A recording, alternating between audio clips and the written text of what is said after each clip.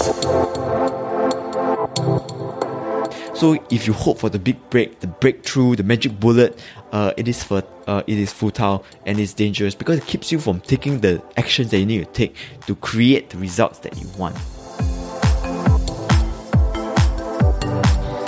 Hello and welcome to another episode of the Habit Mindset podcast. This is episode 3. How can your habits change your life? My name is Daniel, and today we're going to talk about this very interesting subject. This is actually adapted from a book that I read called The Slight Edge. So, as you know, some activities that take us from failure to survival will also take us from survival to success if only we continue doing them. Essentially, we already know what you need to make you a success, and all you need to do is to continue doing the things that have gotten you so far. You have complete control over the direction you take, and there's a beach bum and there is a millionaire inside each of every one of us, and you make the difference in how it is going to turn out. So the first ingredient in which you can turn out to be success is the slight edge. Right, so what exactly is a slight edge? It's doing the daily activities, the little productive actions that repeated over time add up to the difference between success and failure. And the slight edge is actually relentless. It cuts both ways. So the slight edge disciplines, you can keep doing it and be immensely successful, or it can contribute to your downfall as well. So errors in judgment repeated constantly over time may make or break you. Yeah, so without the slight edge, you could end up a millionaire, or you could lose it all in the same way. If you keep buying the wrong items, placing emphasis on the wrong stuff, you could lose it all. So with a slight edge, you can start with a penny and accomplish anything you want, or you could accomplish nothing at all. So the first step we got to do is to master the mundane. So why don't people do them? Because one, they're easy to do and just as easy not to do. Example of that is actually spending below our means. I mean, it's very easy to not spend below your means, right? It's also very easy not to do, okay? Meaning spending over our means. And the results are invisible. So you eat one bite of donut a day. It doesn't really show immediately, but over time, eating this junk food, they seem insignificant, but they matter, right? So the key point is that only 5% achieve the level of commitment they hope for, and the other 95% fail or fall short. And the difference is in a slight edge, in doing the activities that will take us a little bit closer to the goal. Yeah. So the idea is that we constantly repeat action, and we do this over time, gives you good results. So time is the force that actually magnifies those simple daily disciplines into massive success. And there is a natural progression to success, from planting to cultivating and then to harvest. And the central step is actually in the cultivate step, where we need to take the time to do the things that we need to do.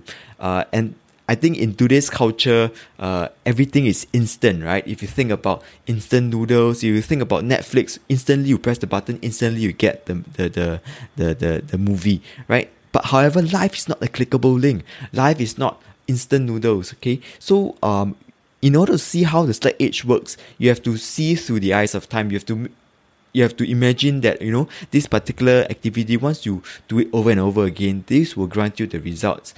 Difficult takes a little bit of time, but impossible just takes a little bit longer.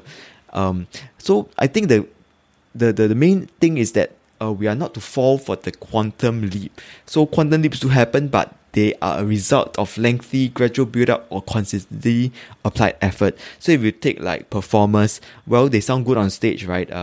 But behind that facade, behind the scenes, they actually practice a lot, right? In the snooker player, when he makes the ball hit, it looks very smooth, but actually they have practiced a lot of times. In the basketball player, so it's not only in sports, it's also in music as well. When you play the particular instrument well, they have actually put in the effort. Yeah, so no success is actually immediate and no failure is sudden. So they are both a result of making this accruement of this momentum over time. So if you hope for the big break, the breakthrough, the magic bullet, it is futile and it's dangerous because it keeps you from taking the actions that you need to take to create the results that you want. So So next, I'm going to talk a little bit about the secret of happiness. Essentially, happiness is created by simple, easy things and doing them every day. So this success does not lead to happiness. It's actually the other way around. The happiness leads to success. So elevated levels of happiness create and elevated levels of health, performance, social involvement, marital fulfillment, financial and even career success and longevity. So greater happiness is actually the key to making Slight Edge work in your life. So how do we get this greater happiness? So this author called Sean Anker has five happy habits that he can recommend. One, very simple, is to write down 3 things you are thankful for. And this is what I'm already doing in the morning. You write down 3 things you are thankful for the last 24 hours. And then you journal for 2 minutes a day about the positive experience in the last 24 hours. You meditate for a few minutes a day. And at the end of the day, write an email to someone praising or thanking them for the things they have done. And get some exercise every day. Right? So I think everybody's also looking for some kind of significance, some kind of purpose, right? They want to know that their lives actually made a difference in this particular world. So this greater success also creates a greater responsibility for us to share this success with others. So we all have a ripple effect. So do not downplay your own involvement in another person's life. The question is, do we want to have a positive or negative ripple effect? Yeah, so it's very similar to the idea of having the Slight Edge work both ways, in the good or the bad effect. Yeah. However, you have to start with a penny. So great success often comes from tiny beginnings. So there's this Chinese proverb that says, in order to make a journey of 1,000 miles, you have to make the first step. There always has to be a beginning. You have to start somewhere. You have to do something. If you do you add 1% of anything in the skill, in the knowledge, and the effort per day, in a year it will be more than tripled. But you have to start with just 1%. So greatness is not something predetermined, predestined, or carved into your fate by forces beyond your own.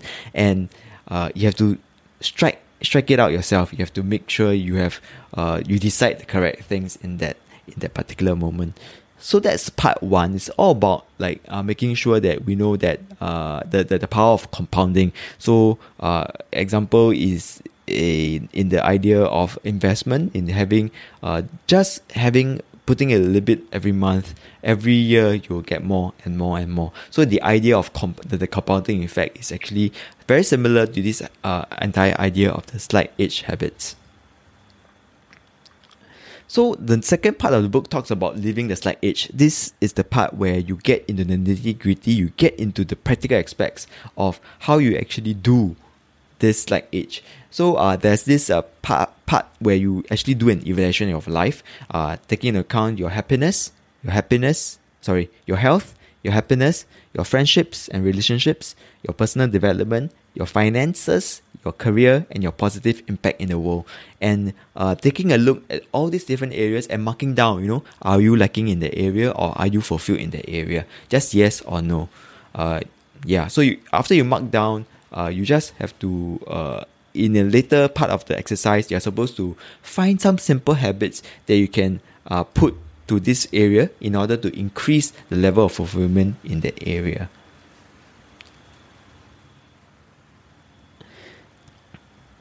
So living the Slight Edge is also taking the time to invest in yourself. Yeah. So the wisest decision you can make is to invest in your continuous learning and development. We can always learn by studying and by doing. So there are book smarts and also street smarts. There are 2 essential pistons of the engine of learning. But on the path of the goal, you will be, of course, most of the time, which means the only way to reach a goal is through constant and continuous course correction. Yeah, so most of your life, 99.99%, is made out of things you do on autopilot, which means you have to be, it's essential to take charge of your autopilot training. So if you want to do something well, you have to find somebody who has mastered the skill and apprentice yourself to them. Choose your heroes carefully. So in our daily Instagram feeds, in our Facebooks, are we following these role models that we want to emulate? If not, do we really want to do we want to take the idea to actually curate our feed to make sure that the people that we follow are actually the role models that we want to emulate after? Are the actors, are the social media influencers, somebody that we aspire towards, right? You also have to choose your associates because you are the average of the 5 people you know, and sometimes you need to let go and disassociate them. Yeah. So he also talks about the slight age habits. Yeah. So there are a total of actually 7 habits. The first is actually to show up. Right, be the frog that jumps off the lily pad. Be the first one that does something. Right, to show up. Sometimes we find that after we sign up for something, we don't want to go there because we feel that we are inadequate. We are not that prepared. Well, it's always a learning journey. Just show up. Just be the one that takes the leap to do the things that you are afraid of, because most of the time the thing that you're afraid of is the thing that you are meant to do.